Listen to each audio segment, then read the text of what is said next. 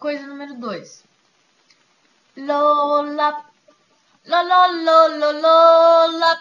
Ah, meu, mas por que tu vai fazer uma tamanha babaquice?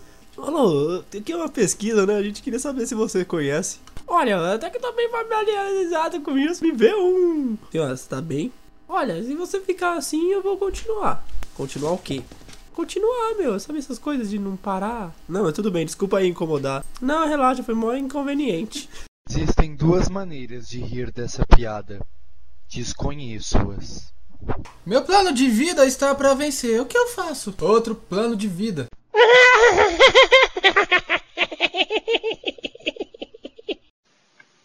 Coisa número 3. Não vou bater na minha garganta porque isso é coisa de pessoas que batem nas gargantas. Eu fui marceneiro. Na vida toda cantei.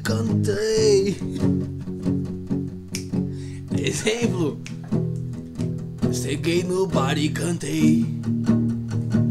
Eu fui marceneiro. A vida toda cantei. Um exemplo.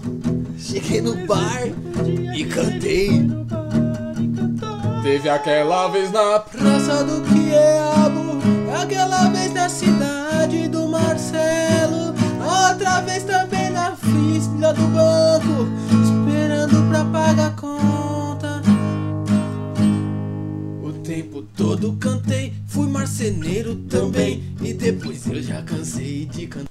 Não deu tempo. Não. Ah, agora deu tempo. Ah, moleque!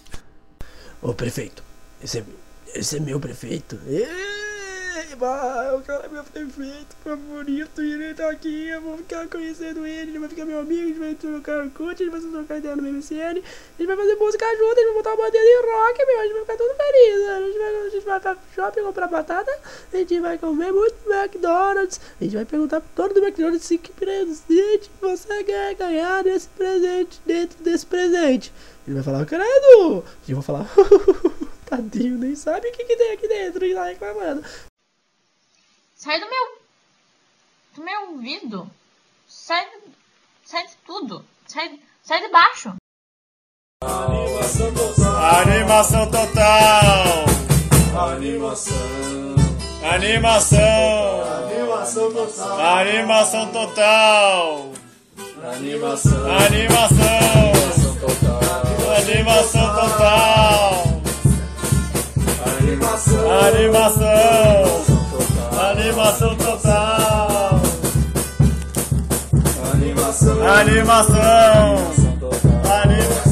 Animação total.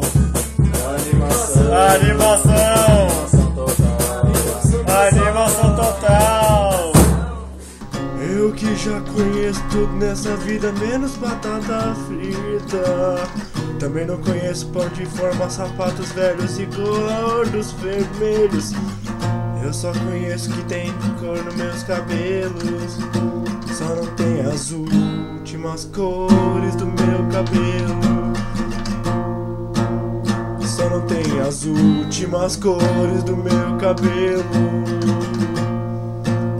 Só não tem as últimas cores do meu cabelo.